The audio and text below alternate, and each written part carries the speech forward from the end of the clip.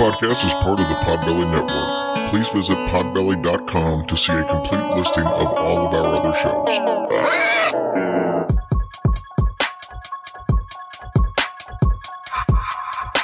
It's about to be a fun ride. Follow along, watch as we slide. Paranormal just hit the lights. Goosebumps all through the night. Mixing just a little bit of twang. That girl sure can't do a thing. Together, hillbillies go insane. Laugh so hard it'll hurt your brain. Podcast you won't ever change. These two here, they got the recipe. Sit on back and listen in to some of our darkest mysteries, eh?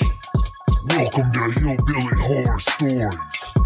And now here's your hosts, Jerry and Tracy Polly, and their dog Ninja.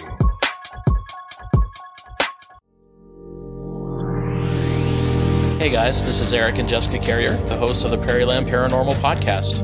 If you're looking for a show that explores all things paranormal, with dramatic storytelling, historical research, relevant science, and witness accounts, check out our show online at www.prairielandparanormalpodcast.com or through your favorite podcast player. Welcome to episode 217 of Hillbilly Horror Stories. I'm Jerry. And I'm Tracy. Woo! We had a fun short today. We did. We did a short for our Patreon episode, and Tracy had one of her little laughing fits and wouldn't stop. I know, it was really bad. But it was funny, though. It was fun. We got an action-packed show tonight. First of all, we want to thank all of our military and civil servants all over the world, no matter which country you represent. Thank you guys for everything you do. With a special shout-out to all the firefighters out west, California, Oregon. You guys are going through it right now. So for any of our listeners that are out there, just prayers and thoughts are with you guys. And for the firefighters that are out there working their asses off, thank you guys for all you do. God bless you guys so much. We love you. Be safe. Tracy, some good things happened this week. I finished writing the book, and a big part of that book was dealing with depression. Mm-hmm. And, one of the sayings that I used in the book was something that I've seen over and over throughout the years, and it's okay to not be okay. Correct. So if you're somebody who is struggling right now, whether it be from the coronavirus, whether it be from the fires, whether it be just from life in general, maybe you're going through a messy divorce or a breakup or whatever, crappy job situation, just know that brighter times are coming for you. That's a promise. Mm-hmm. It always gets better. You just got to wait sometimes longer than you want to see the end result. Yeah. Please feel free to, reach out to the group, reach out to me and Jerry. We would be happy to talk with you guys. Just don't sit alone and just, think about it just to yourself. There's always people here to help you. And if you don't want to give us talk to us, which we hope that you do, you can call the suicide hotline. It's 800-273-8255. You can text them at 741-741. We love you guys and you mean the world to us. So please don't feel, just reach out. That's all we want you to do. Just somebody. I don't know, in a couple of weeks, I think it actually might start next week. We're going to be partnering up with BetterHelp, which is a counseling service, an online counseling service. So awesome. So you'll be hearing a little bit about them. But, like I said, the important thing is just, life sucks right now for a lot of different reasons. Just keep your head up and just try to pull through it and talk to whoever you need to in the meantime to get you through. Right. All right. So we have our snorting pig in the back. So we've got our original story tonight, which is going to be little different than what we've done. So this is going to be fun. But we also have an interview at the end of the night with James and Beth from the Yesteryear podcast. So if you guys haven't heard them, it's fun. They actually go back and look at like 80s movies. It's a deal where James is the dad. Beth is the daughter. She's 17 years old. How fun. And movies that she hasn't seen, he goes back and has her watch, and then they kind of talk to you about all the different aspects of it. So it's a pretty fun show. They normally do home movies. They couldn't do a home movie because the segment is shorter on here than what they have on their podcast, but they picked out a segment of Creepshow Oh, to do fun. for us. But really fun show. You're going to like that. Good. You guys give them a listen. Yeah, it's fun. You guys will like it. And like I said, I've heard them do a bunch of different movies. They just got through doing Scream. So that was one of the ones on there. So it's that time of the year. Oh, yeah. But they're fun. They're a fun podcast to listen to. Also, you might have heard on the beginning of the show there was a little bit of a promo. That's from Eric and Jessica from Prairie Land Paranormal. And they're a newer podcast. They're kind of a regional based up in that Illinois area. But man, they're fun. So give them a listen too. I think you guys will really like them. Yeah, they are really fun. Give them a listen. All right, Tracy, you ready to get into this week's show? Oh, yeah. I'm ready. Tracy, what if I told you that one of the most haunted places in California is also the happiest place on earth?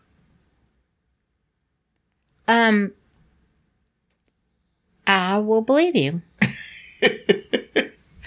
Well, if that didn't give it away, tonight's episode is on Haunted Disneyland. And you said this is California? Yes. Well, you said California, and then my mind went somewhere else. Like, you know. Well, that makes sense. You know what I'm saying? So I had to think about that. I can see how I narrowed down the 50 states to one, and your mind went elsewhere. I'm talking about the fires and all that stuff. Goober. I'm sure it's not the happiest place on earth at the moment. At the moment, it's closed. So. Oh, is it really? Yeah. I thought it opened back up. No, it's not open. Oh. So this place has so many stories that we're going to spend less time than normal on the history, and we're going to focus primarily on the paranormal aspects of the theme park tonight. Okay, sounds great. So Disneyland Park, that's what it's called now, Disneyland Park, was originally just called Disneyland. What changed about it? I mean, why did it change? Hold on, baby bird, I'll feed you. Oh, dang. It's in Anaheim, California, and it opened July 17th, 1955. It's the only theme park that was built and completely under the supervision of Walt Disney himself. No kidding. Yeah. Now, Disneyland in Florida was built 2 years later. Uh-huh. So here's a fun fact that we really don't get into the story. Everything, even though it was built 2 years later, everything in the Haunted Mansion in Disney World is the same age as what's in the Haunted Mansion in Disneyland. Because when they were building it, because they knew they were going to be building another one 2 years later, they ordered duplicates of everything. Cool. Well, and that was so smart. they put it in the Haunted Mansion there, and then they stored the rest of it in a warehouse. Oh, my goodness. So I thought how smart was that? That was really good. You know, we've never been there. We needed to go. I know. I was telling somebody about that the other night. So Walt Disney came up with the concept of Disneyland after he went to a whole bunch of other theme parks with his daughters in the 1930s and the 40s. Now, initially, he wanted to put it right next to his studios in Burbank, California, but he knew that space was going to be way too small. Oh, yeah. What would have been what his dreams were anyway. So he hired a consultant, and they found a location, which led him to buy 160 acres in Anaheim in 1953. The park's grand opening in 1955 was televised by ABC. Oh, that's cool. Which is kind of ironic because I think ABC, ESPN, and Disney are now all the same company. Oh, no kidding. I didn't know that. So the park has had several expansions since the original opening. Some of the additions were the New Orleans Square in 1966, Bear Country in 1972. At least that was the name when it was open. It's now called Critter Country, if you go there now. Critter Country? Critter Country. Country. Did I say country? I don't know. Either way. Country. It's the same place. Critter Country. There you go. I like that better anyway. That's what you get for laughing earlier. Oh. In 1993, Mickey's Toontown opened up, and the latest was in 2019. The Star Wars Galaxy's Edge opened up. So there you go. Now we mentioned, because this gets back to your question, the Disneyland Park now originally was Disneyland, but what happened was with all the expansions in the 1990s, in 2001, Disney California Adventure Park was built on Disney's original parking lot. Okay. So now there were two parks, and they renamed that one Disneyland Park to separate it from the California Park. So there you go. But they're all in the same complex. You ready to get into paranormal stuff? I told you we was going to breeze through the history. All right, let's do it. Tracy, as usual, tonight's episode is brought to you by El Yucateco Hot Sauce, the #1 habanero-based hot sauce in the United States, top 10 of all hot sauces, hashtag king of flavor. There you go, boy. That about wrapped it up. Except for it's delicious. It is. And one of the things that I tried it on, I actually tried the jalapeno sauce and I mixed it in with some nachos. So I had some nachos and we melted some of that Velveeta. We did. It was so good. The white queso blanco cheese. Mm-hmm. I guess white and blanco means the same thing. It just gave it that kick and just an extra little twang, which I like. I like to put the jalapenos on there, but sometimes I just like the jalapeno flavor in it without the actual jalapenos. Yeah. That's what I liked about it. So, but anyway, you can get it at most of your major grocers, Target, Walmart, or two of the big ones that carry it. If you don't see it there, ask them to start carrying it, or you can pick up yours at elyucateco.com. So thank them guys for helping us out. Absolutely. This was harder than I thought it was going to be. Because you've got, like if you go to just a haunted house, it's one place. Yeah. And Disneyland is one place, but there are so many different, places inside, from Toontown to the New Orleans Square to Magic Mountain, all these different rides that I wasn't really sure how to keep them all straight. So I kind of organized them and separated them a little bit. The first one we're going to talk about, though, deals with the man himself, Walt Disney. So one of the buildings on Main Street inside of Disneyland is the Firehouse Building. Okay. Walt Disney had an office up on the second floor of the building, and it was an apartment and an office. So he used it for both. He mainly used this while construction was going on, right around the time the park was beginning to open. So he wanted to keep an eye on what was going on and be right there. But then also right after it opened, he felt the need to be there for a while too. Well, good for him. And then initially it was less and less time there. But during that time, he had an apartment there. And he would sometimes bring like VIPs that were visiting the park or celebrities or something up to his apartment to kind of entertain and give them a little getaway. When Walt was there, he would always turn on a lamp that was in the fire station window to let people know that he was in the park. Oh, okay. That's how you do. So if the light was on, you knew Walt Disney was actually in the park. Oh, no, was that for everybody to know? Yeah, that was for everybody to know. Oh, gotcha. Now, I don't know how many people actually knew that as far as like visitors. It might have just been that the park staff knew it, but I'm not sure. But that was the deal. So the light is now lit all the time in his memory, but that wasn't always the case. There was an event that led to that. Oh. So back before the light was lit, a cleaning woman was actually going up, and she was doing all of her regular cleaning and stuff. It was time to leave, and she turned the light off, and she left, locked up, left. When she got outside, she noticed that the light was on, and her initial thought was, I thought I turned it off, maybe I didn't. So she goes back inside, turns the light off again. She leaves again. There's the light on again. She knows for a fact this time she turned that light off. Yeah. She goes back in the third time. She turns it off. But this time it turned on right in front of her. She didn't get a chance to leave the room. Well, at least that saved her daggone trip. Just as the light turned on, she heard a faint whisper say, I'm still here. Wow. And they've left that light on ever since as a tribute. That is so Disney. Cool. Now, the firehouse itself, it's got some other issues as well. People hear knocking on the walls. They hear phantom footsteps. And they said they've even had objects move on their own, sometimes when people are watching. So, sometimes people will say like, I came in, there was this couch here, but now it's over there. They've actually seen the objects move with their eyes. I wonder why they didn't see it move with their feet. Okay, point taken. Point taken. Fair enough.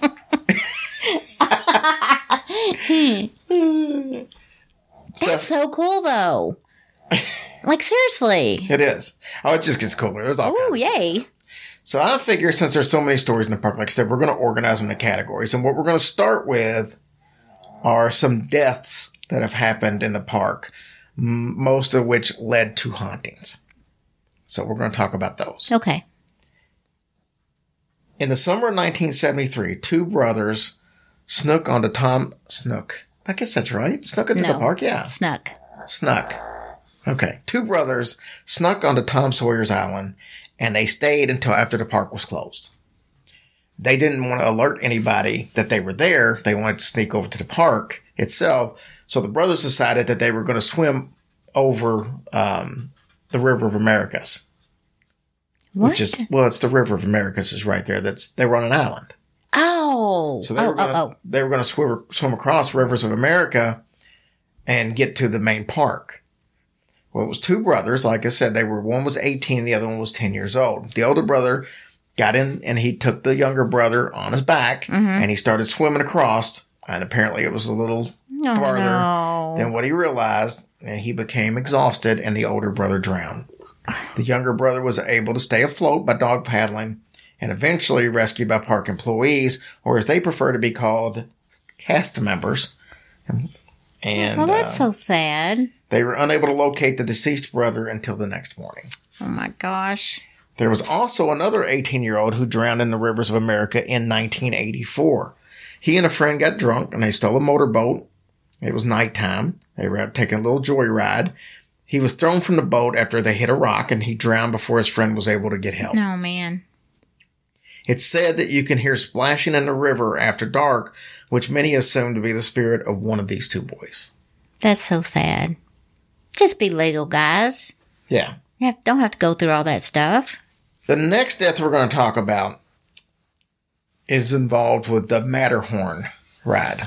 In May of 1964, a 15-year-old boy, he died 3 days after he suffered injuries on the Matterhorn. Matterhorn is one of these, it's like a mountain that's got like bobsleds that goes, around and around. Oh, okay, yeah. And apparently he was thrown from the car onto the tracks below. Oh, good Lord. Said he had unbuckled his seatbelt and attempted to stand up near the very peak of the mountain. Why? I don't know. Oh, man. But he did. 20 years later, in 1984, 48-year-old Dolly Young was thrown from her seat as the car went full throttle down the mountain and was run over by an oncoming bobsled. So the story on this one is that there was a little kid in the front seat and Dolly was in the back seat. Not really sure what the deal was, but Dolly unbuckled her seatbelt to somehow help the kid in the front. So we don't know what was going on, but the kid needed front.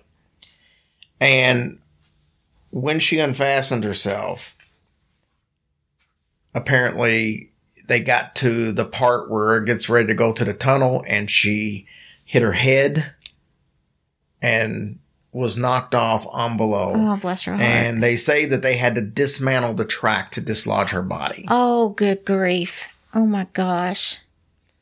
So they say cast members who walk the track of the Matterhorn say that you can actually hear the disembodied voice of a woman, right there. And there's a part there. They actually name it now before you get to that tunnel. They call it Dolly's Dip. Dolly's Dip. Because that's where she actually, I guess, was knocked out of the thing. Now, there's some lights right at the end of the tunnel where this happens, and cast members have said that those lights are always burned out. It's just for whatever reason, those lights always, they replace them, but there was one lady who said she worked there for 6 years and she don't think she ever saw the lights working. That's how often they burn out. In 1967, there was a teenager who was killed on what they call the People Mover ride. He tried to jump from one car to another, and he was dragged to his death. His ghost is said to haunt Tomorrowland and likes to pull the hair of blonde guests. That's just heartbreaking. It really is. It's supposed to be a fun place, and I know it is, but then you got people doing by the rules. Well, yeah, that's what I'm saying. You don't abide by the rules, or like Dolly was trying to help somebody, and it's really sad.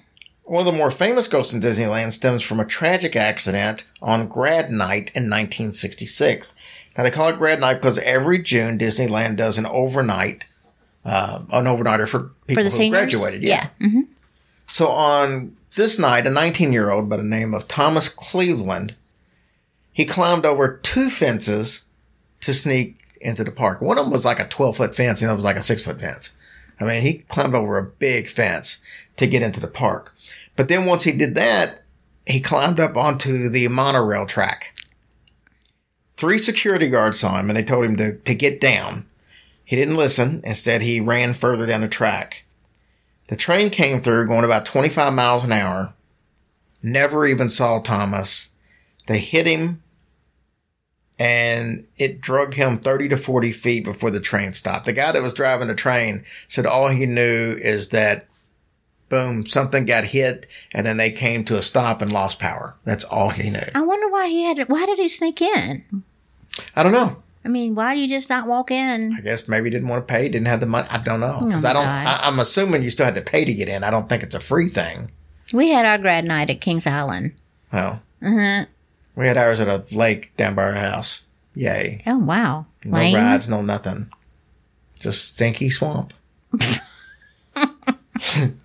Anyway, cast members say that Thomas is now seen sometimes running at an extraordinary speed alongside the train at the area where he was killed, and then he just disappears. Wow. Now, What a shame. There have been some other deaths at Disney. Not all of them are associated with hauntings, but I wanted to cover a couple more. In 1998, 3 people were killed, 2 guests, 1 cast member, when a sailing ship by the name of Columbia. This ship was tied off in that Rivers of America. Mm-hmm. Somehow or another, the rope came undone, and I guess it drifted. So when they came through on the shipwreck ride that they were on, I think they call it the cleat on that big ship struck 3 people on the ride, and it caused all 3 of them to die. So it was like, I guess like a back and forth thing? Like? Yeah, something like that. It was, like the thing for the mast or something like that, the big poles or something. In 1974, 18-year-old hostess by the name of Deborah Stone, her job was pretty much greeting people to come into the America Sings. And unfortunately, she was crushed between the rotating theater wall and the stationary stage. It had only been open for like 2 weeks. They had closed it down for a while. It was called something else. They opened it up under the new name. It had only been open 2 weeks when this happened. Oh, my goodness. And this, Would it just like grab her clothes and pull her in or something? I'm not sure exactly what happened. I think it was, there was just a part of it to where it comes together. Mm-hmm. And she somehow got in between the two. Oh. But they, I guess, since had fixed it and all that and made it where that couldn't happen. But visitors that were there at the time this happened thought it was part of the show. Oh, jeez.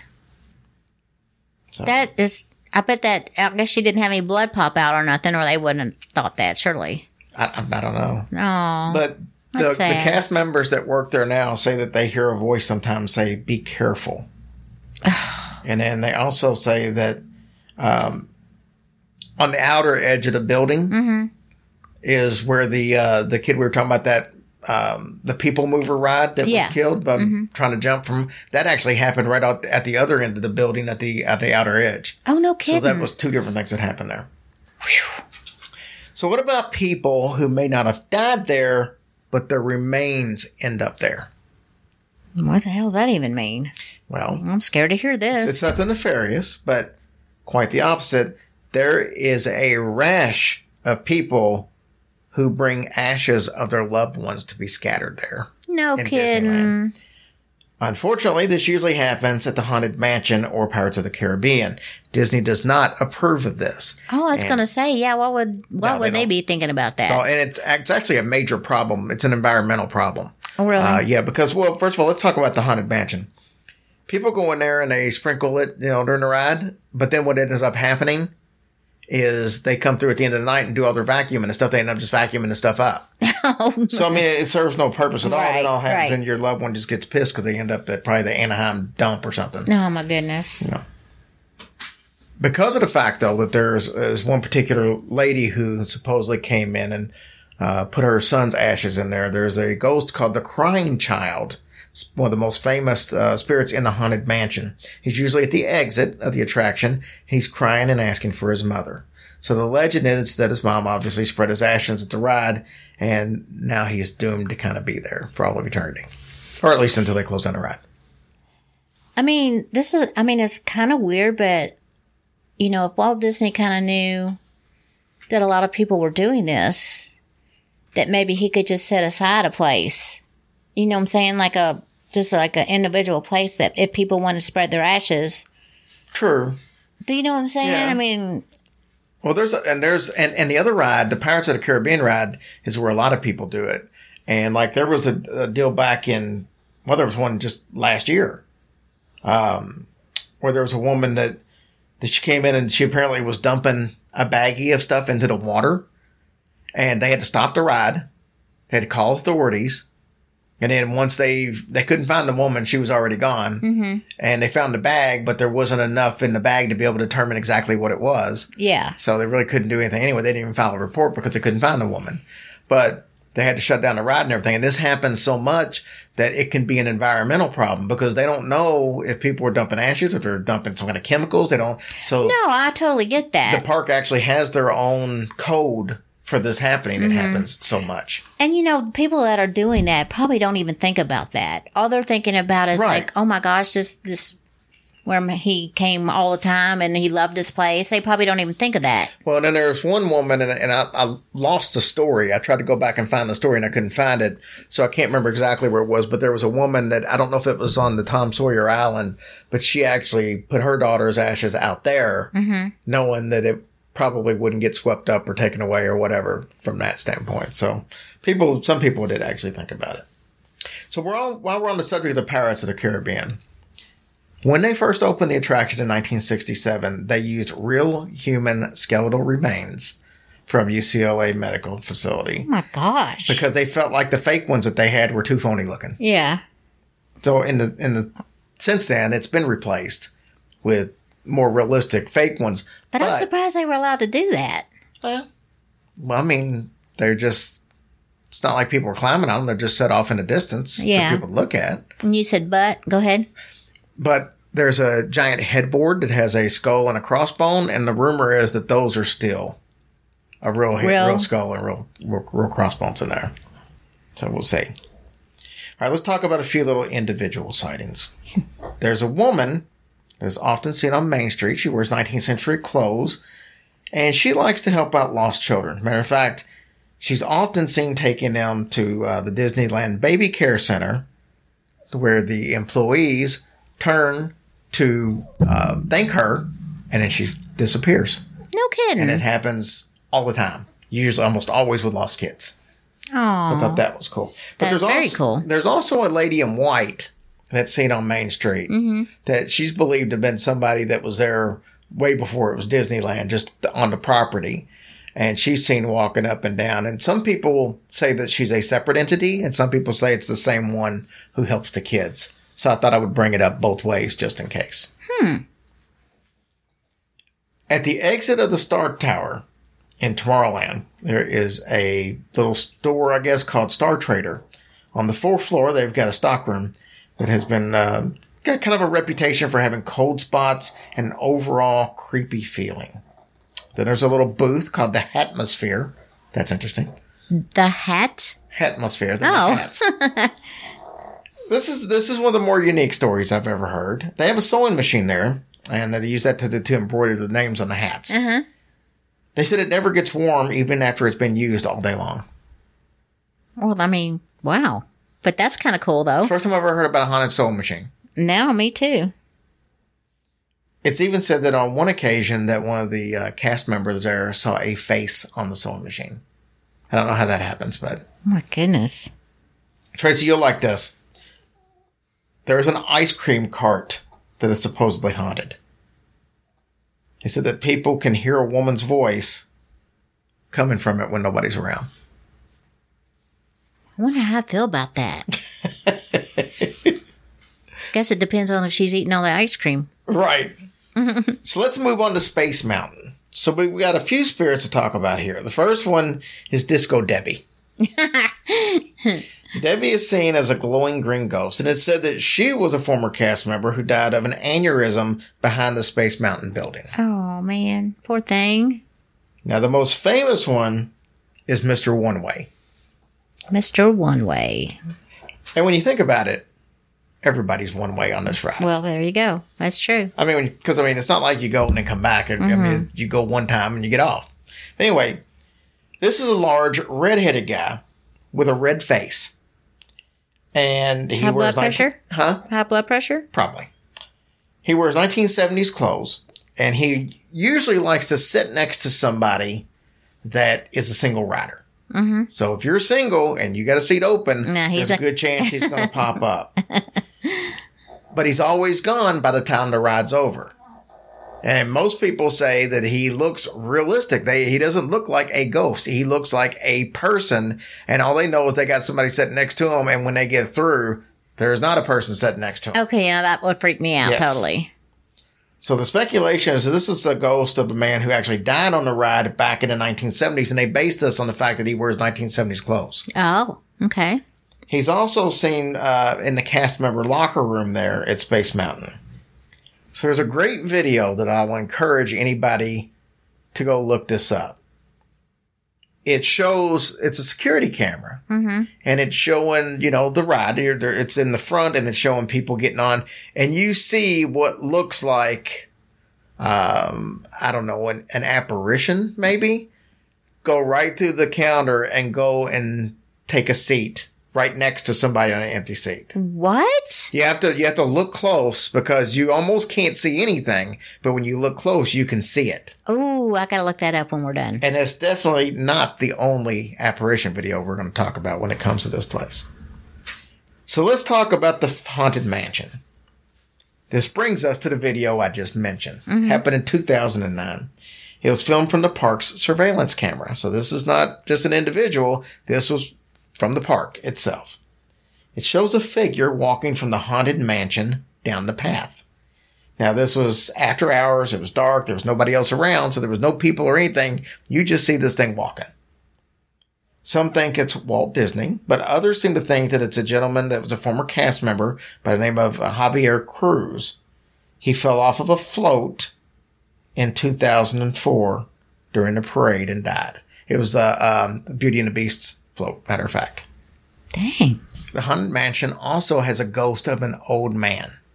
Now, this old man is seen on the ride so many times that the cast members have a rule. If the ride comes through and there's only one person on it, and it's an old man, just let it go. Because by the time it gets back around, he won't be there. So they all kind of know to look for this old man. He's there so much. Well, that's cool.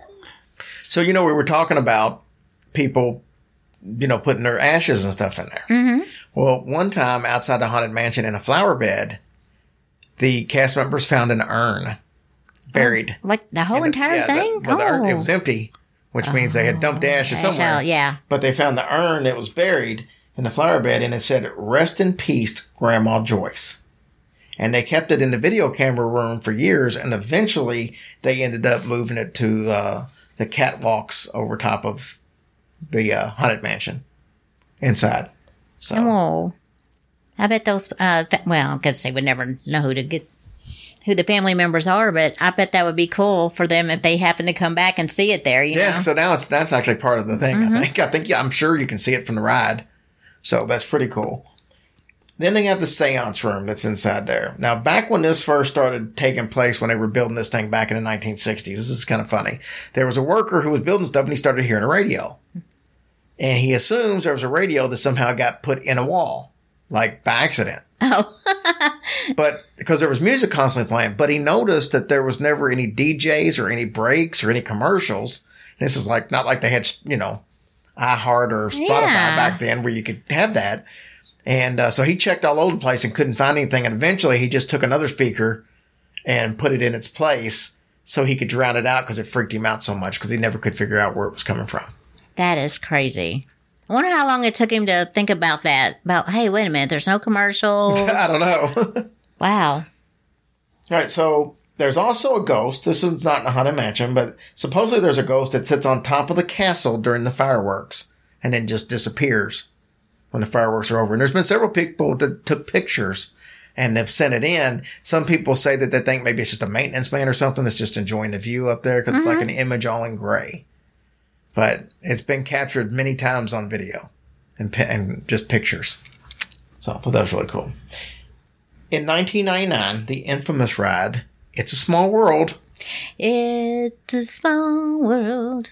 It had to be stopped at one point There was something going on, and everyone had to exit the boat, and guests started just snapping some pictures and stuff, and one of them captured a picture of a ghost child hanging from a rafter. What? Yep. What? The legend is that so many people love this ride that they come back here after they die. And the lights like to kind of turn off and on in itself while they're in there. And it's said that the dolls keep singing and dancing hours after the electricity has been turned off. So they shouldn't be able to do that, but yet several cast members have videos of the dolls and stuff moving. Well, must be true then. With no electricity. On the Pirates of the Caribbean, there's a ghost boy who is seen on the video monitor. He seems to always be happy and he enjoys himself, but when the boat gets back onto the station, it's always empty. Isn't that amazing? I just want to see something like that one time. It's also said that Walt Disney's ghost likes to hang out in the Disney Gallery that is right above the Pirates of the Caribbean. So it's like a little gallery up there. You know, it's funny because I wonder how many people think that if they do see that it's just an illusion. I mean, you can do so many things now with all these rides. Especially like in a haunted mansion. Yeah. You know, I don't know if you're familiar, but like when you're in a haunted mansion and you go around, there's like ghosts and stuff dancing and it looks like real ghosts. Uh-huh. And what they've done is they've got a mirror that's out there. Mm-hmm. Or not a mirror, just glass, like a window. And so it's clear. But where you can't see, they have people dancing and like the real animatronic type things. Yeah. So they got them dancing, but they've got them painted in like super different colors and stuff. Mm-hmm. And what happens is when the reflection onto the glass makes them look ghosty. So you're seeing their reflection from what you can't really see. That's hidden. That's amazing. But that's how they make it look ghosty. It's pretty cool. That's very cool what they can do these days, for sure. So that's what I've got as far as the ghost there. But I have some actual encounters that cast members have described seeing. Oh, cool. Things that they've had. Oh, I can't wait. So this first one was from Annabelle K. It's called the Men's Room Basement Ghost. So I worked a third shift custodial. Everyone jokes around about the park being haunted, especially if you're new. I was in my first year as a third shift custodial. I had already heard all sorts of ghost stories from other cast members, so I was afraid to work alone anywhere in the park. At this point, I hadn't had anything happen to me till this night. I'll never forget it. So I was working in Toontown, and I was assigned to work in Mickey's basement, which is below Mickey's house. There's a set of bathrooms, a break room, and a small gym. I started off by cleaning the men's bathroom, then went over to the women's bathroom. As I was in the women's bathroom, I started to hear something moving around, and I wasn't sure what it was. I ignored it and continued to work. Then I started to sweep the gym, and again, I heard something moving. This time, I heard it coming from the men's bathroom. So I shouted, "Hello? Anyone in the men's bathroom?" There was no response. So I took a look at the men's bathroom and nothing. No one was in there, so I continued to work. As I'm in the break room, I hear it again. Something moving around in the men's bathroom. I mean, you already know they got mice. I go look again, and the trash can was in the middle of the bathroom. I had just thought maybe I didn't move it back when I was cleaning, so I moved it back to the side. I'll go back to cleaning the break room. Then I'll start to sweep and mop all the floors. As soon as I started to mop, there it goes again. Movement in the men's bathroom. I go look, and the trash can was moved again. This time it was in the opposite side of the room. That's when I started to get scared.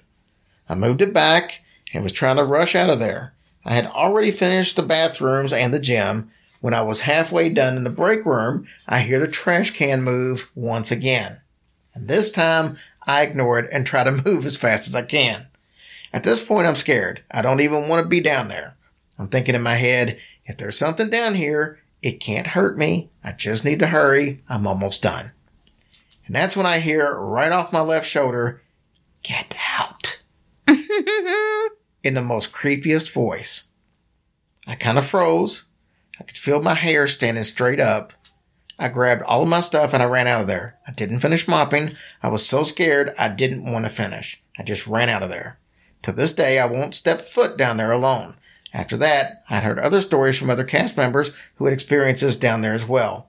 And every story had something to do with the men's bathroom. From hearing things and seeing shadow figures, I have had other experiences in the park, but this one, by far, was the scariest. Oh, I'm sure. And I wouldn't want to be down there by myself at all. Yeah, me either. Not even before that happened, I wouldn't want to be in there by myself. This next one is submitted by Mike A. It's called New Orleans and Toontown Encounters. I worked custodial from 2002 to 2004. I had some bizarre things happen to me. One night in New Orleans, I was emptying the trash from the exhibit of the Haunted Mansion, right where the escalator ramp takes you up. I came the back way down the employee stairs, and I saw an elderly woman in an antique-looking wheelchair sitting in the hallway. I thought nothing of it and opened the door to where the trash can was. As I heard the door open with my foot trying the trash bag, I thought to myself, what was that guest doing in an employee-only hallway? The park has been closed for a while. When I turned to go back down the hallway, not even 5 seconds later, the lady was gone. I was kind of creeped out, but I shrugged it off and I went on my business. As the night went on, I could not stop thinking about that woman in the wheelchair. It wasn't the rental wheelchairs. This one looked like it was made of wood.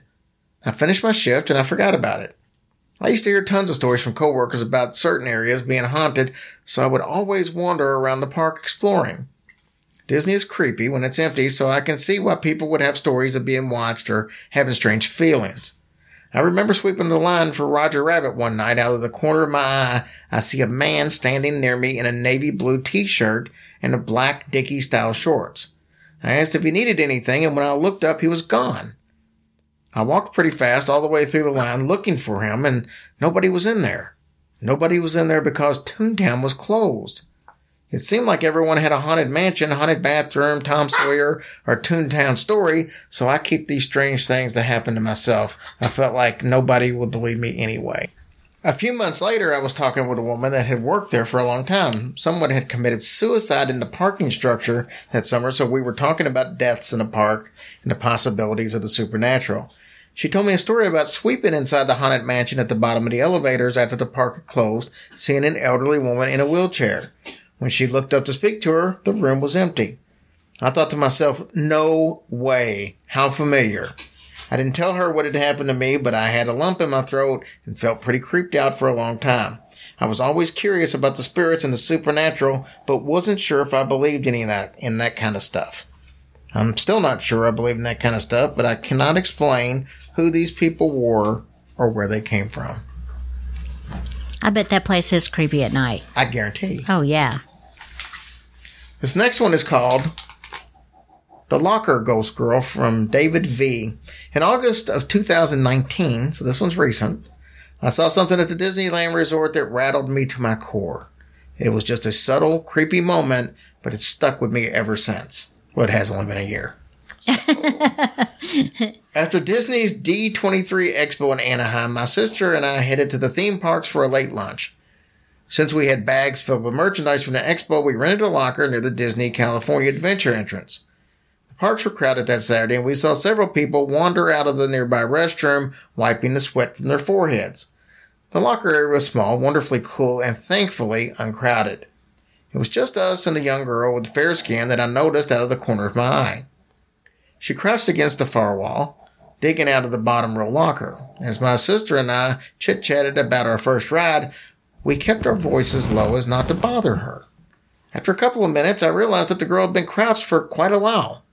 Though I couldn't tell how old she was, I thought it was odd that she was alone for so long.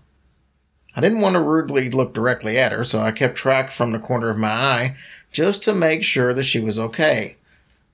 The girl played with her long yellow skirt as if dusting it off. I thought the pattern was out of place, either red polka dots or strawberries.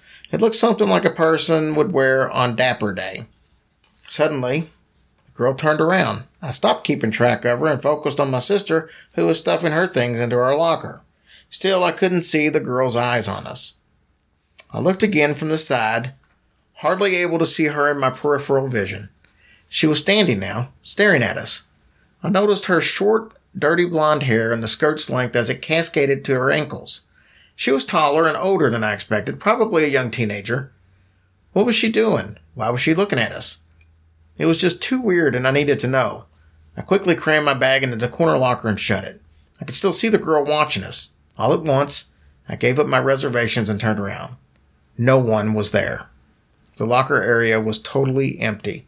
There wasn't a thing that resembled a yellow dress or a girl with fair skin. For a moment, I stared at the emptiness with goosebumps racing down my arms. Are we going over to Disneyland? Asked my sister. She looked toward me and I noticed my flustered face. What's wrong? I said, did you see the girl? Near those lockers?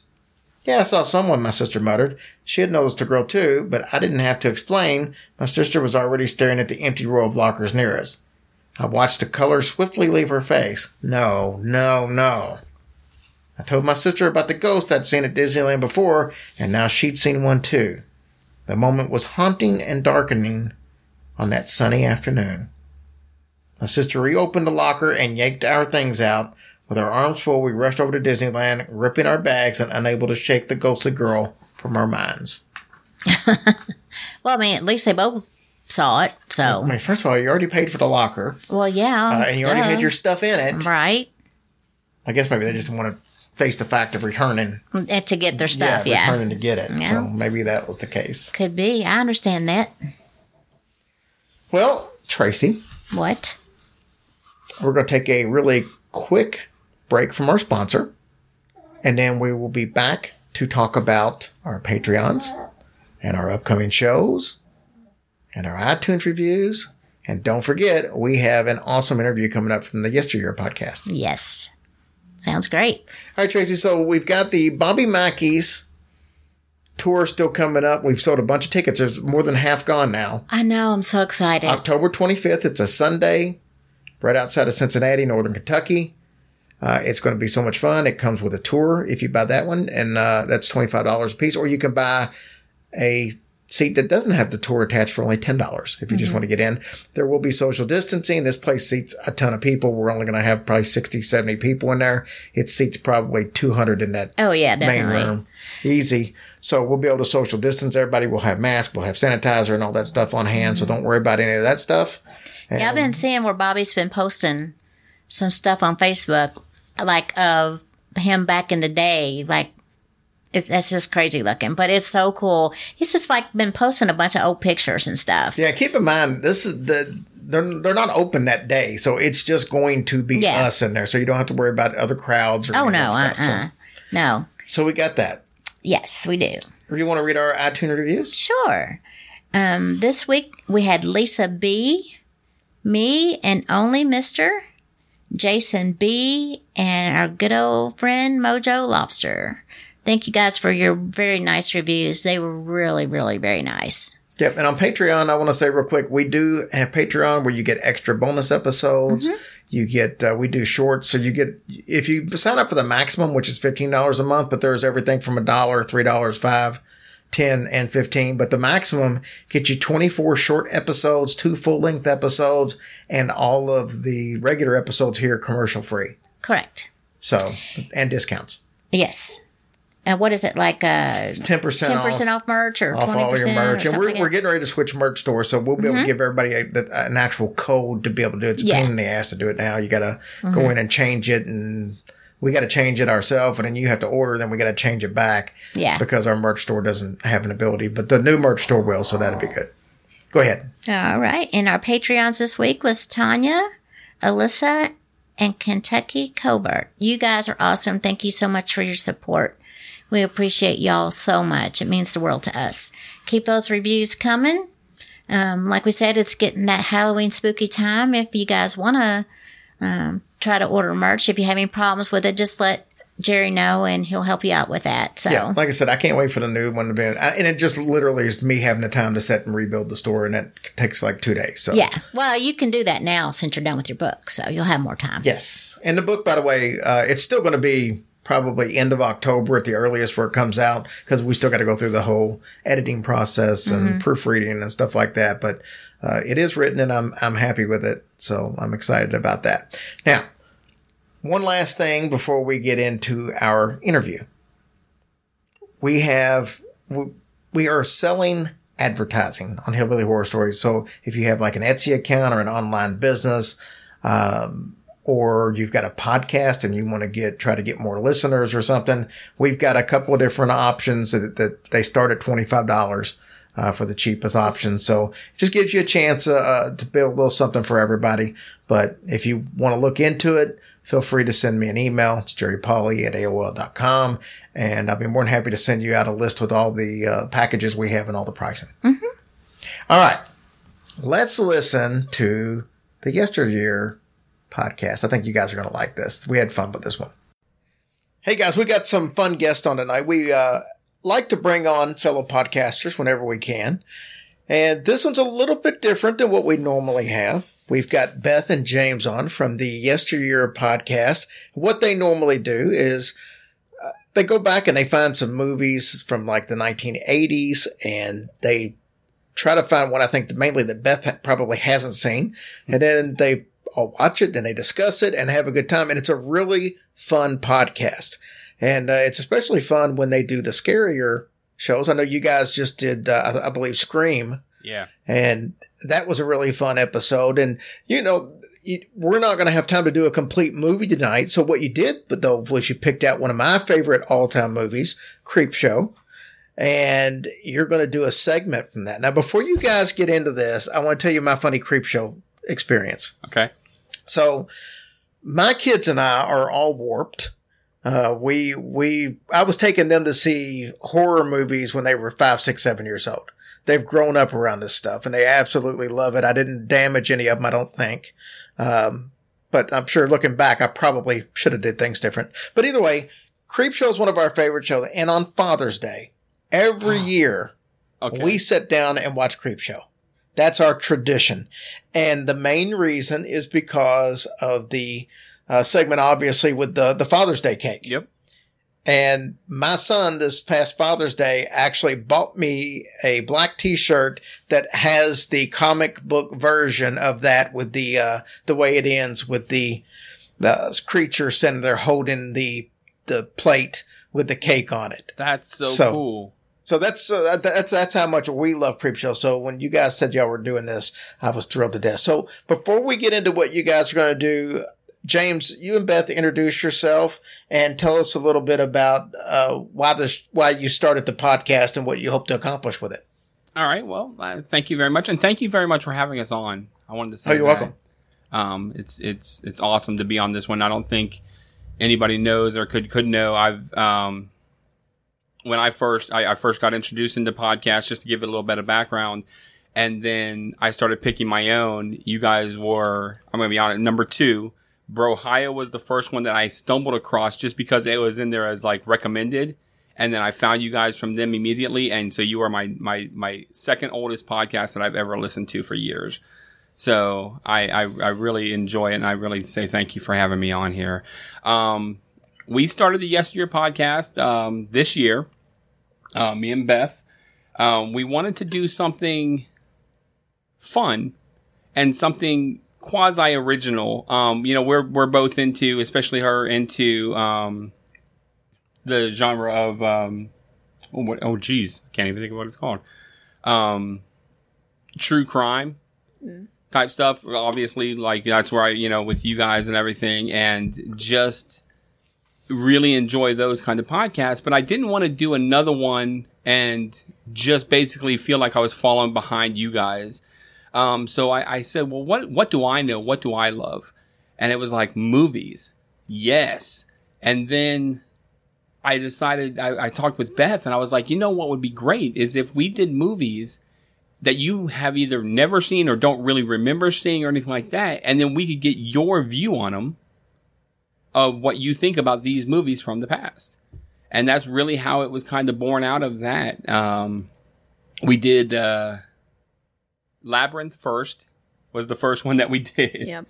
And then we went from there, and that's really how this kicked off. Beth, you want to introduce? It started off as kind of a joke, one of those things that you share on Facebook, and you're like, oh, this would be crazy if this happened, and then it just kept happening. It was just something that kept progressing, and suddenly there was a link to the equipment we use now on Facebook, and then suddenly we were ordering it and it was here in boxes, and then suddenly we were sat down and recording our first episode. It was just very quick, and I was nervous to do it at first because we had talked how our humor works. We always think that we are the funniest people in the world, but together. So separated, it's kind of harder, or like, you know, we go off of other people is our humor. We make fun of other people and then it's funny. And so same here. So we were concerned that if together we were trying to do the banter and the funny to keep people entertained, it wasn't going to be all that. But you know, people just ate it up and we just kept doing it, and I enjoy doing it. It's really funny to me. It's more of a it's a labor of love. I absolutely love doing this. If one person listened, if 1,000 people listened, I enjoy doing this. I enjoy spending the time with her.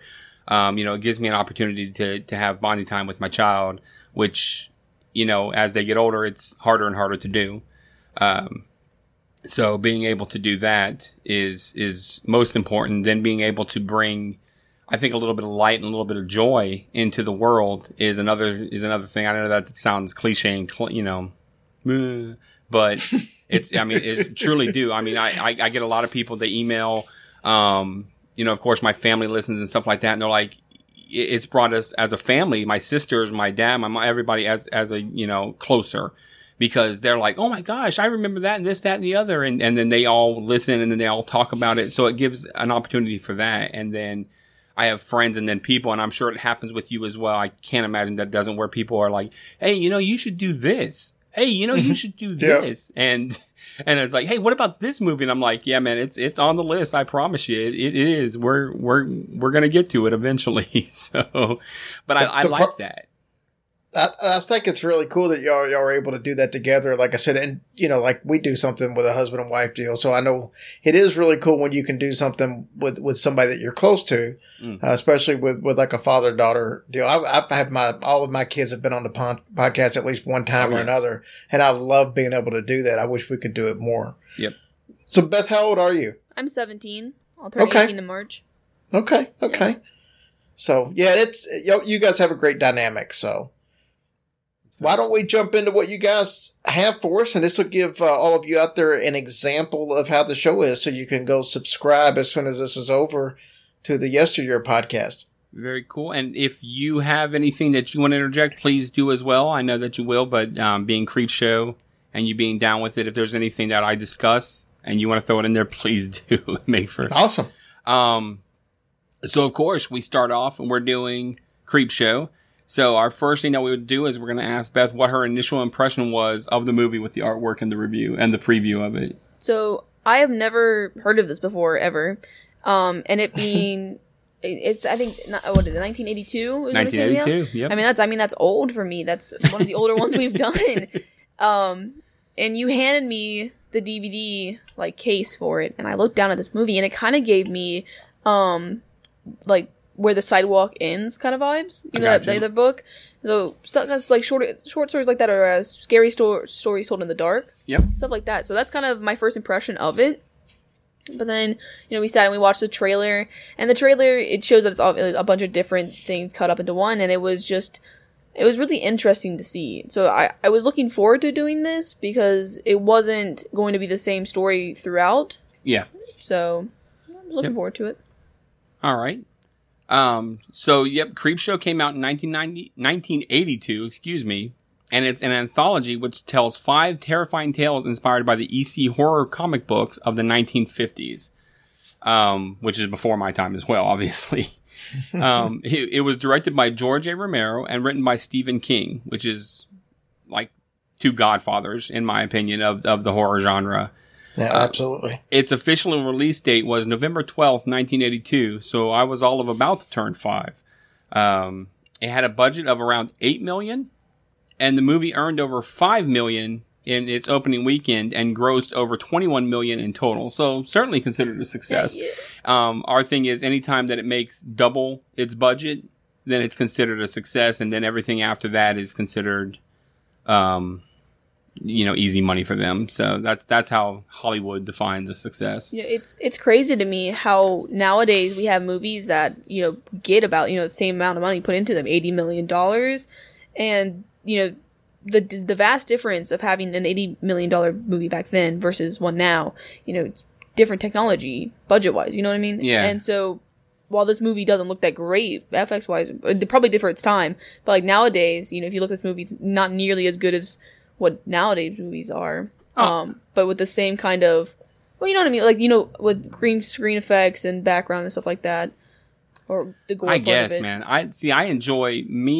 I love this. I love the visceral tearing of the flesh looking, blood oozing out and stuff like that physical aspect of it. As opposed to green screen and knowing that something's CGI and stuff like that. Yeah, it looks cool and yeah, he's flying and everything like that, but you know that it's CGI. This is a physical thing, man. You can touch it. It still exists. Yeah. That's me. Fair. It's fair. So, my parents were pretty messed up as well and allowed me to watch this stuff because it was the 80s. And that's what parents did. It's like, watch the movie. Oh, it's rated R? Meh, you'll be okay. All the stories in the movie scared the bejesus out of me. And again, since there was no CGI at the time, everything was so physical and visceral. Body parts being torn off, twisted, blood gushing. It was all real, and especially to a 5-year-old kid.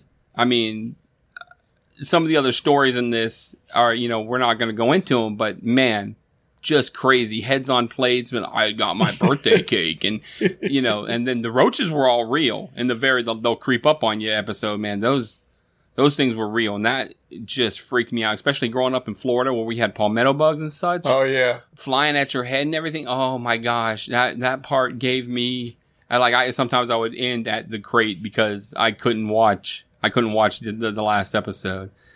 So needless to say, I did lose a good bit of sleep over this movie, especially since they didn't have buttoned-up endings, which I liked. The endings, they didn't leave necessarily a resolve, or, the horror lived on. Even at the end of this, we'll get to it. It doesn't end nice. As I stated, there are 5 stories in the movie that are told. The story that we're going to be reviewing, The Crate, stars Hal Holbrook, Adrienne Barbeau, and Fritz Weaver. And to me, of the 5 stories, it's the scariest. So. Yeah, I agree. Yeah. So, this being based off of a comic book, the story begins with animated pages flipping to the story of The Crate. You see a custodian flipping a coin, and it drops and rolls onto the stairs. As he attempts to fish it out with a broom, he sees a crate. We then flip to a scene where the head of a college is introducing a new couple, and the 2 existing professors, Dexter and Henry are their names. Those are like the main guys. We also meet Henry's obnoxious lush of a wife, Wilma, or Billy. So, and we were talking a little bit before, so she was on Maude? Is that what she was on? Yeah, it was Maude. She was a daughter on Maude. That's so crazy to me, because, see, I always knew her as Billy. I've seen her in things after this, but I always knew her as Billy. And I was like, oh, she's not always like that. That's interesting. Yeah, her other big one, obviously, was The Fog. Yes. Yep, the original. Oh, well, yeah, the original to me, because that came out again in 2005. I think it had a remake of it. So, yep. So Billy is quite loud and treats Henry poorly. She basically spends the entire party embarrassing Henry with her language and forwardness. Henry and Dexter seem to have a friendship, and Dexter seems to have an affinity for the younger girls. He's flirting it up with one of the girls and everything. He's like, oh, we can talk about it later. Did you see that? Yeah, I saw. So Dexter gets called away by a phone call at the party, and it's the custodian saying that he found a crate and that he thinks he should come check it out. He is calling from the college to alert Dexter. Dexter plays it off as if nothing serious, but then when the custodian reads off the date of June 19th, 1834, he seems to be quite concerned. They're saying, oh, man, it might just be filled with some old magazines or whatever, but then he's like, no, I think it's something more, so I'll go ahead and come down there and check it out. He also says that the crate is from an Arctic expedition, so pretty crazy stuff already being introduced, and I like that they went through with the wife to really introduce her right off the jump as being like she was. Yeah, at first I didn't really, I didn't really like how rushed it felt. Yeah. But then I realized, for such a short movie, it was a good way to introduce everyone, having a, what would you call it, like a gathering like that, a little food party. It was a good way to show characters without having to do individual scenes really quickly. So it was a smart play on their end. Yeah. So Henry watches as Dexter leaves and then turns to see Billy making an even bigger ass out of herself, basically. He calls to her and pulls out a revolver and shoots her in the head. Now, what did you think about that? That really caught me off guard. Because, again, I had no idea what this movie was about. Right. So I'm sitting here and I'm watching. It's like, oh. And then everyone just starts clapping. Yep. So I was like, I guess this is allowed in this day and age. So, yeah, the 80s were a wild time, so. Yeah, everyone starts golf clapping at what he did and, appreciates the, finally put her, he's like, nice shot, a bullseye. But then we see that it's just a daydream. Instead, Billy just belittles him in front of everyone about how he is so lucky to have her to take care of him. So later that night, Dexter and the custodian are pulling off the grate under the stairs and to get to the crate, and it's mad dusty under there. It's been under there for a long time. So Dexter asks what the custodian was doing looking under the stairs. He says he had lost his quarter that was for the last one that he had basically for the Pepsi machine, because he was trying to flip heads or tails on if he was going to buff the floors or do the windows. So not imperatively, important, but it's a little character layering though. Give us some onion. Can use some onion. So they get the crate and move it onto one of the lab's tables to get a better look at it, and both of them are pretty sure they felt something move inside of the crate. So the custodian goes to get a hammer and chisel to open it. Meanwhile, back at Billy and Dexter, or Henry's, Billy is once again lecturing Henry about making sure he cleans up after having Dexter over to play chess. And to be sure to give him, to wash the pots, make sure everything's put up, and make sure to have him gone before she gets back, because she hates the stink of his cigars or whatever, his tobacco, is what she says. So Henry once again daydreams about killing her by choking her out with his tie, but just says, "Yes, Billy," as she leaves.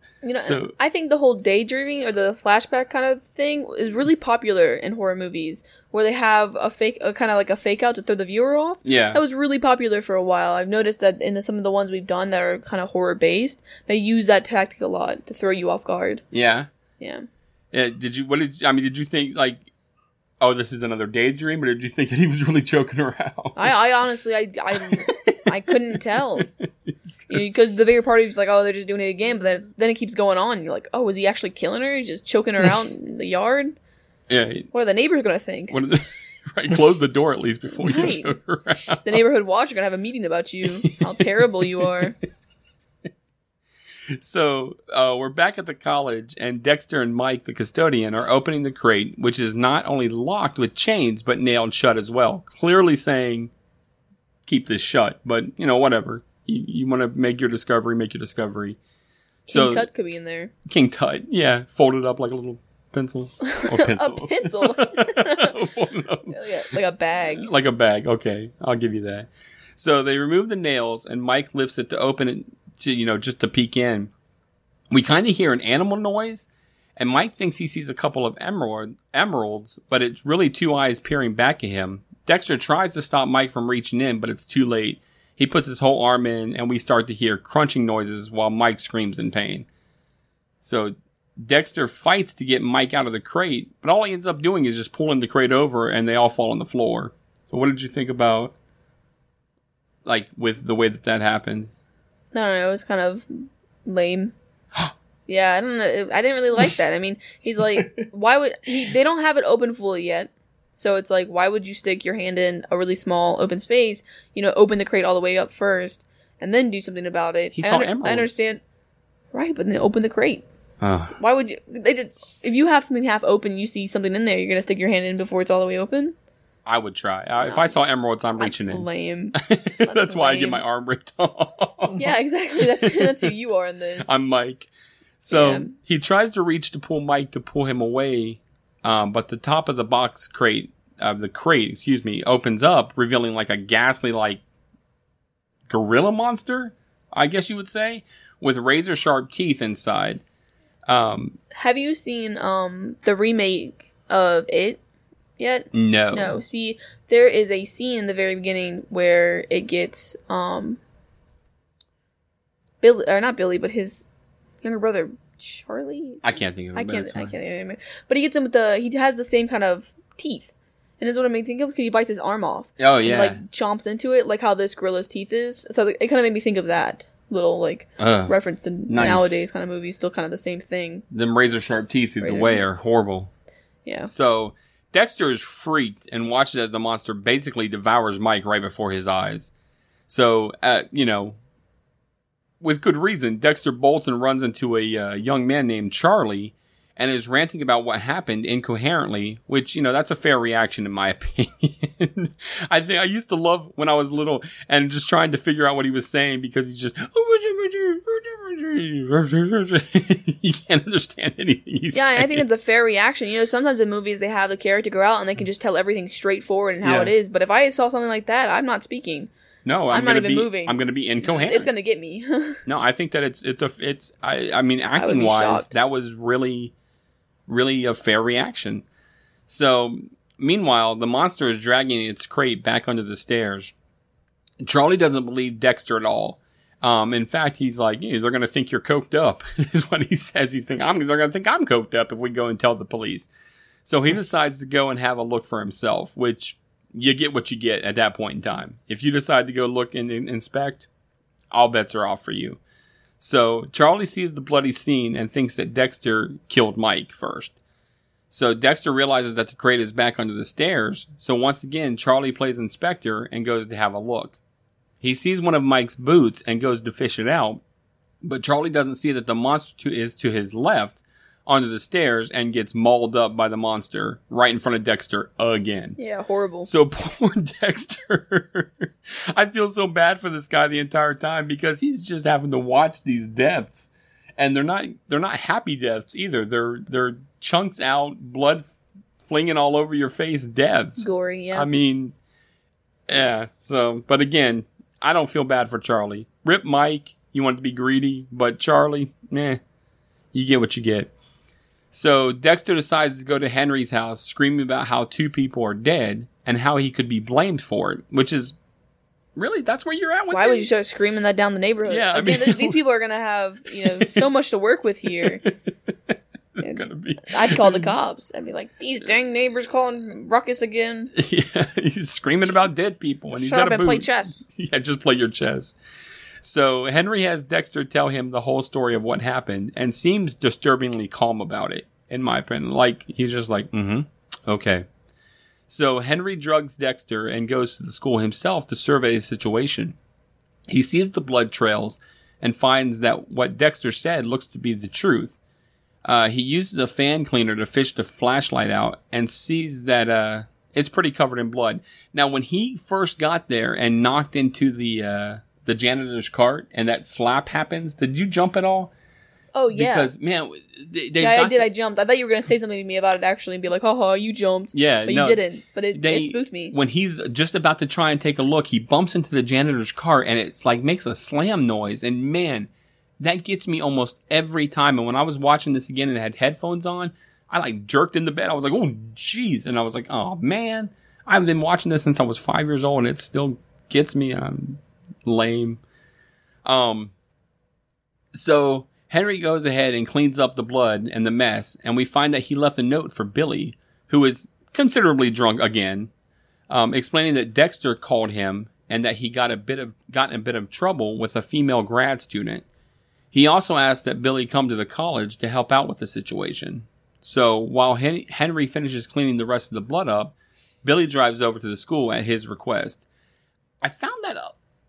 I understand why they had to do it, but with her character-wise, I was like, would she really drive over? But I guess she probably would, 'cause what would he do without her? What would he do without her? Exactly, you're right. So Billy arrives, and Henry calls her downstairs. I love that she still has her drink with her from home. It looked like milk. It's milk mixed with, sherry? I don't know. I'm not an avid drinker, so I don't know. But she definitely put alcohol in the milk. But I love that she brought that with her, and she was like driving down the road, all sick faced, with everybody honking at her. She's like, "Meh." So Billy is asking about the girl and how bad it is. But Henry is having a hard time holding himself together, laughing, and Billy thinks he's hysterical. She's like, oh, you're hysterical, and he's like, oh, no, it's not a joke. Henry leads Billy to under the stairs, saying she can get the girl out. He then charges in and knocks her down and starts beating her against the crate, yelling, "Wake up! Wake up!"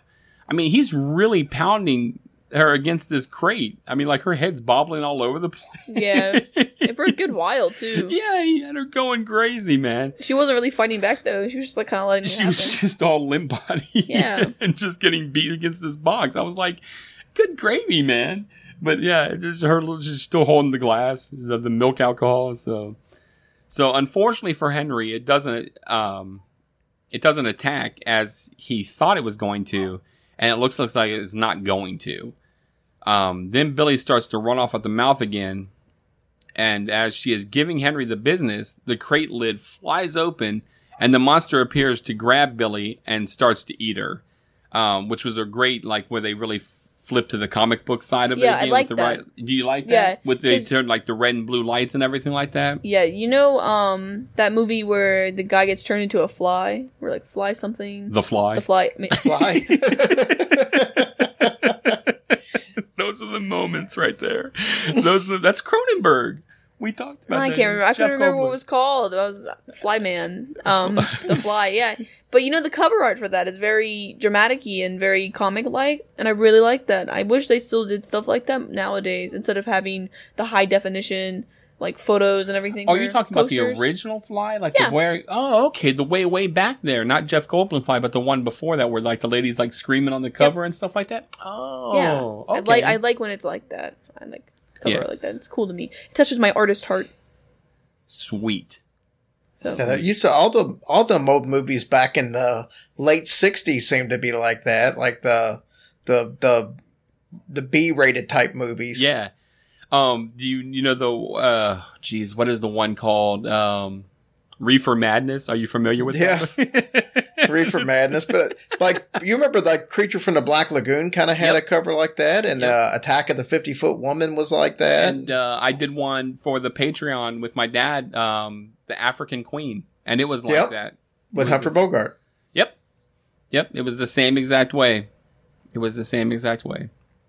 Very cool art. Very good observation. Thank you. Yeah. I like that. So, Henry is a bit sick and runs off. Afterwards, he returns with padlocks and is able to get the chains on the box locked up again. The monster kind of tries to escape, but is trapped, and that part made me jump again as well when he's got the lock on it just a little And the bit, fingers come through? and it like pops up real fast. Yeah, and the fingers Yeah. come through. I was like, oh, get it locked, man, get it locked. Yeah. So Henry takes the crate and dumps it into a quarry filled with water. Henry tells Dexter about what he did and asks him if he's going to say anything about it. And he's like, "Nah, man, I won't say anything. What are friends for?" But the whole time his face at Henry is like, "You're obviously kind of a planned killer. I don't want to mess with you." But he also was there and watched 2 other people died. Right. He doesn't want to get busted for it either. So No. he just go with what the cleanup is. So then they sit and play chess and go on with life. Dexter asks, what if it gets out of the crate? And Henry says, don't worry, because he chained it up good and it's 70 feet below water drowned. However, in the comic classic, we then see that the crate being broken apart and inside and the monster escaping from it. And that's how the story ends. Yeah, why you would throw wood into water, like 1,000-year-old wood into water, is against it's me. 1,000, but it's hundreds. It's old. Either one. Yes. So cool. So are we good for some trivia? Yeah, I'm ready for some trivia. Let's do it. Awesome. All right. So Creepshow is the only George A. Romero film that actually opened at number 1 for the box office, for the weekend box office. So out of all his movies that he released, it's the only one that ever opened at number 1. The on-set nickname of the monster in the crate was Fluffy, as named George Romero named that himself like that. So Fitting. A fun little fact about Stephen King. During a break in filming, he took his son Joe to a McDonald's, and as a joke, he made him up with bruises, cuts, and scabs and everything like that from the makeup kit. And the girl at the drive-thru window called the police on him. Oh my gosh. So I thought that was great. Oh no. It was like, yeah, he was that. Well, I mean, they got professional makeup. What are you thinking? So they took it through, and yeah, absolutely. She called. She said, "Oh no, sir, I'm calling the cops." And as a good luck character, Stephen King carried a little Star Wars character. You remember Greedo from Star Wars? That Han Solo. Yep, he had a little Greedo character that he carried around in his pocket for good luck. Oh, that's nice. Yep. So that's all the trivia I've got for this week. Or well, for this.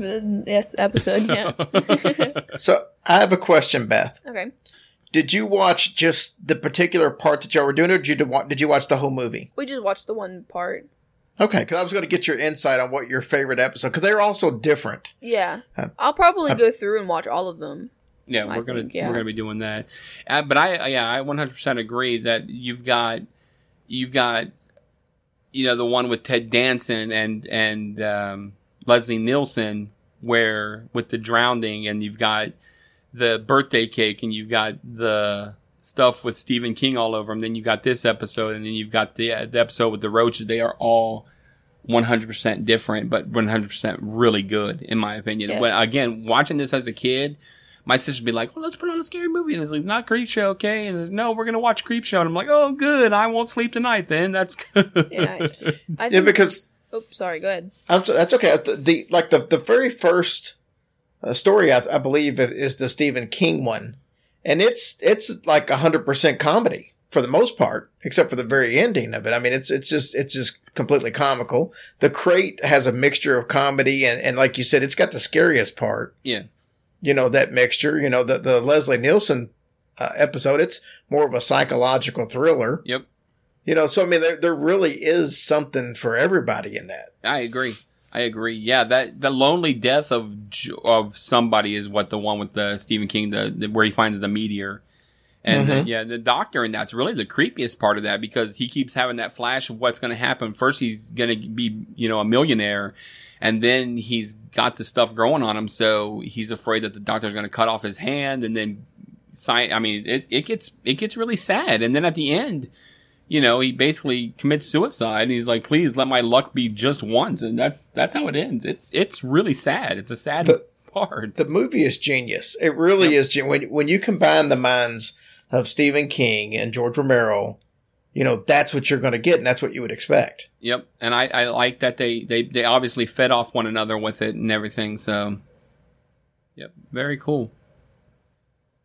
Very cool indeed. Yeah, I was just going to say that I think that my equivalent of this as a child, you said you watched this when you were 5. I think mine would be Goosebumps?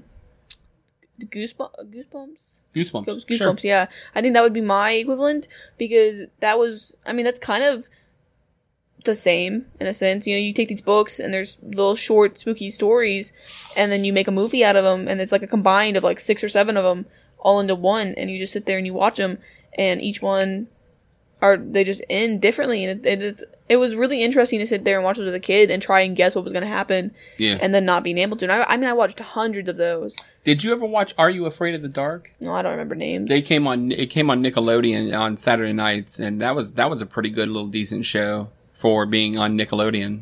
So yeah, that was past my bedtime. It was a Goosebumps quality type show. Yep. It wasn't too scary, but just scary enough. Right, exactly. Enough for kids to get messing with your head before your parents say go to bed. Yeah.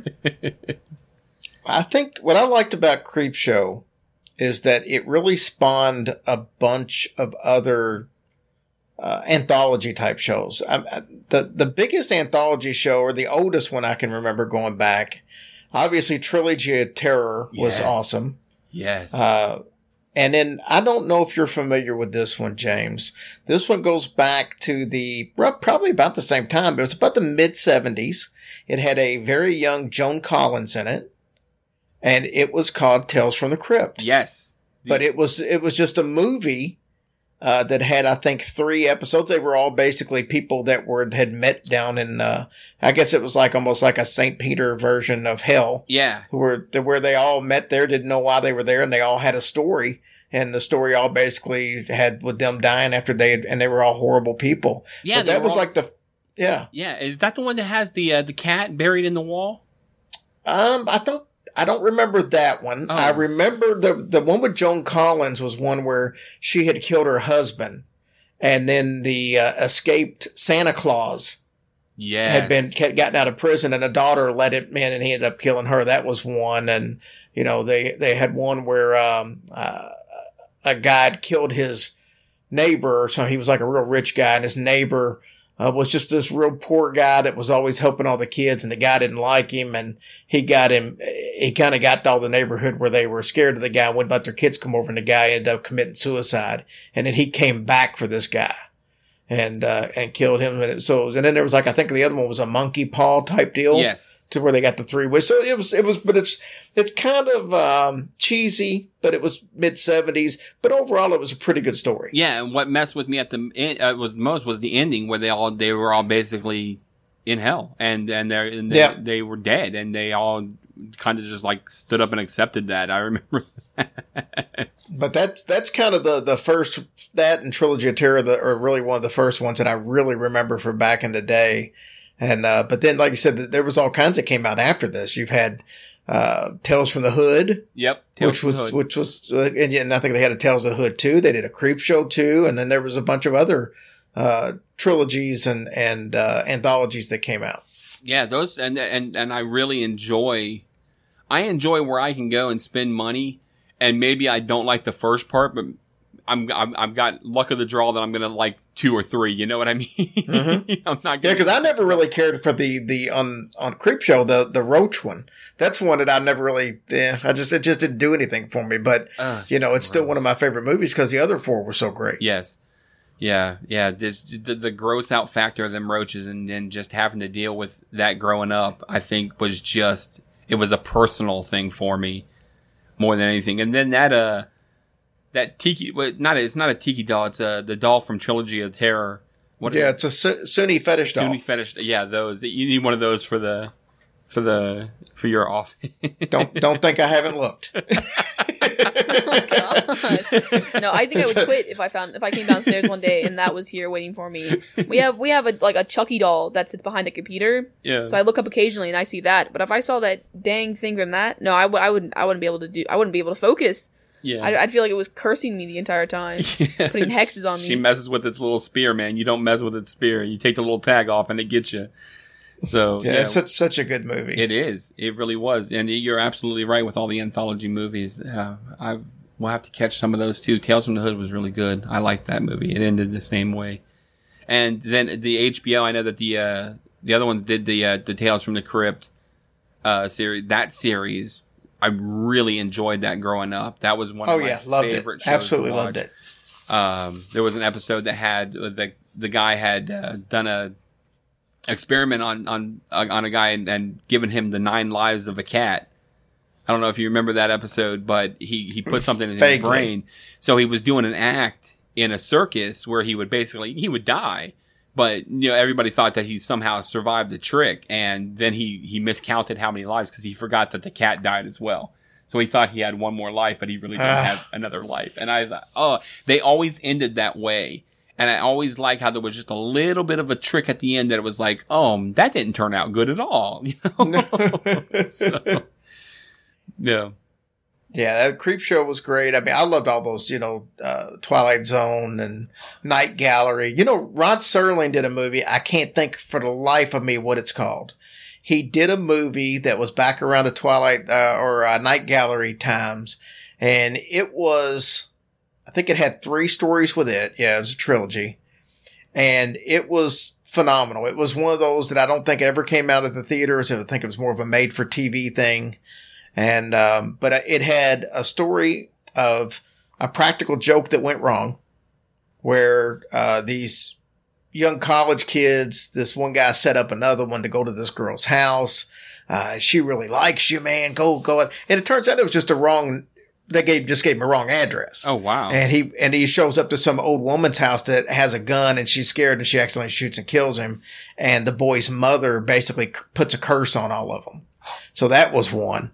There was another story about a mysterious hole that's supposed to be in Missouri, to where all these strange sounds and stuff would come out of it, and a guy got lowered down into it because the little boy thought he lost his dog, and when they pull him back out, I mean, he's gone absolutely insane because of whatever he saw down in the hole. And I can't remember right off the bat what the other story was, but there was 3 stories in that. I'll find out the name of it and shoot it to you. Yeah. It's on YouTube, and you can probably not find it anywhere else, but yeah, it's a really, really good story. I think it's called Tales of the Unexplained. It's what it's called. Okay. Very cool. But yeah, pretty cool. He's a whole episode by himself. I literally have thought about doing an episode of just the life of Rod Serling. If nothing else, I'll probably do it on Patreon because he was completely fascinating. Very cool. I think that's actually called Encounters with the Unknown. That's what it is. That's exactly what it is. Yeah, I knew it was something like that. Yeah. But yeah, that's for, like I said, not the greatest acting in the world, but it's one that you'll enjoy to watch. Oh, if it's a good story, and that's what Beth really gives to it a lot. She'll go, the acting can be off. She's got a 5-point process that she looks at it, but if it's a good story, then that can sell her on it, I think. Yeah, I try to be fair, because we have a system. We give it out of moves, out of 5 moves, and we go through and rate each one. And I know you like to rate them based bias wise. You always give things like 4s or 3s. I do. And I try really hard to actually break down the movie and just completely go through it. And I try to give good reasoning when we do things. If I don't like a movie and I think that it's not just all that, then I try to give good reasons why, and not just, I just didn't like this movie, Yeah.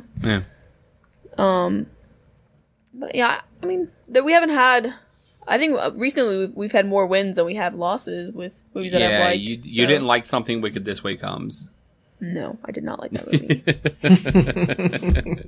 Which is one of my favorites, so. Yeah. Guys, it's been super fun having you on.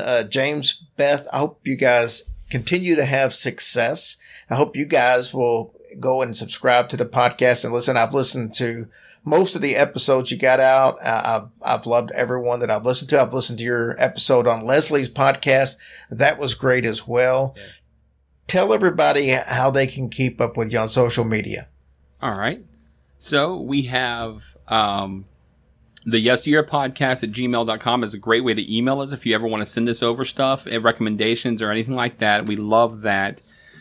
We do have Twitter, twitter.com /yesteryearpcast.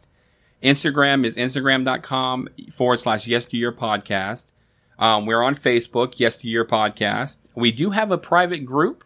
It's called the Truffle Shufflers, which is a throwback to the Goonies, of course. Love that. You have to know our names to get in, James and Beth.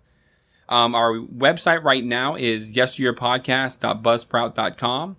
And that's about it. We do have a Patreon, but you know what? Listen to the show, love us, and then get into that, I'd say. So great idea. Guys, it's been fun. I appreciate you coming on and doing one of my favorite movies. Man, I appreciate you having us. Yeah. So, well, guys, continued success, and I'm sure we'll be seeing big things out of you in the future. Thank you so much. Thank you. Have a great night.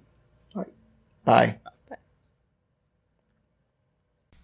They sure were a fun interview. Oh, yeah, definitely. They know their movies, too. I know that. I know it. That's so good. That's really fun, too. And I'll say this, too. Beth, to be 17 years old, is way beyond her years. Yeah. I mean, I never would have thought she was only 17. So. I told this story because Leslie Fear actually interviewed him on her show. And that's when I found, I didn't realize, because I hadn't listened to every single episode before. I'd listened to a couple of episodes, and I didn't realize that they were father-daughter. Yeah. So not a fun thing to do together. Yeah. So it's pretty cool. Yeah. Very cool. Very cool. Awesome. Well, guys, that wraps it up for this week. Don't forget to go subscribe to the Prairie Land Paranormal Podcast. I know those guys would appreciate it. They're just getting off the ground, and they would love everything that you guys can do. That's right. Show them some love, Show y'all. them some love. We have. I'm just sorry. Go ahead, baby. No, go ahead. I was done. No, I was just going to say, I just hope everybody has a blessed week. We love you guys. If y'all need anything, please don't hesitate to give us a call, and just love one another. Yep. And if you want to buy any merchandise, go to our store. I've got to put it in there somewhere. Okay. Well, I'm sorry you always do all this peace and love and all this stuff at the end. Then I feel bad trying to say, oh, yeah, and send us some money somehow. Oh. Well, just send us love. All right, guys. Thank you, and we'll see you next week. Bye.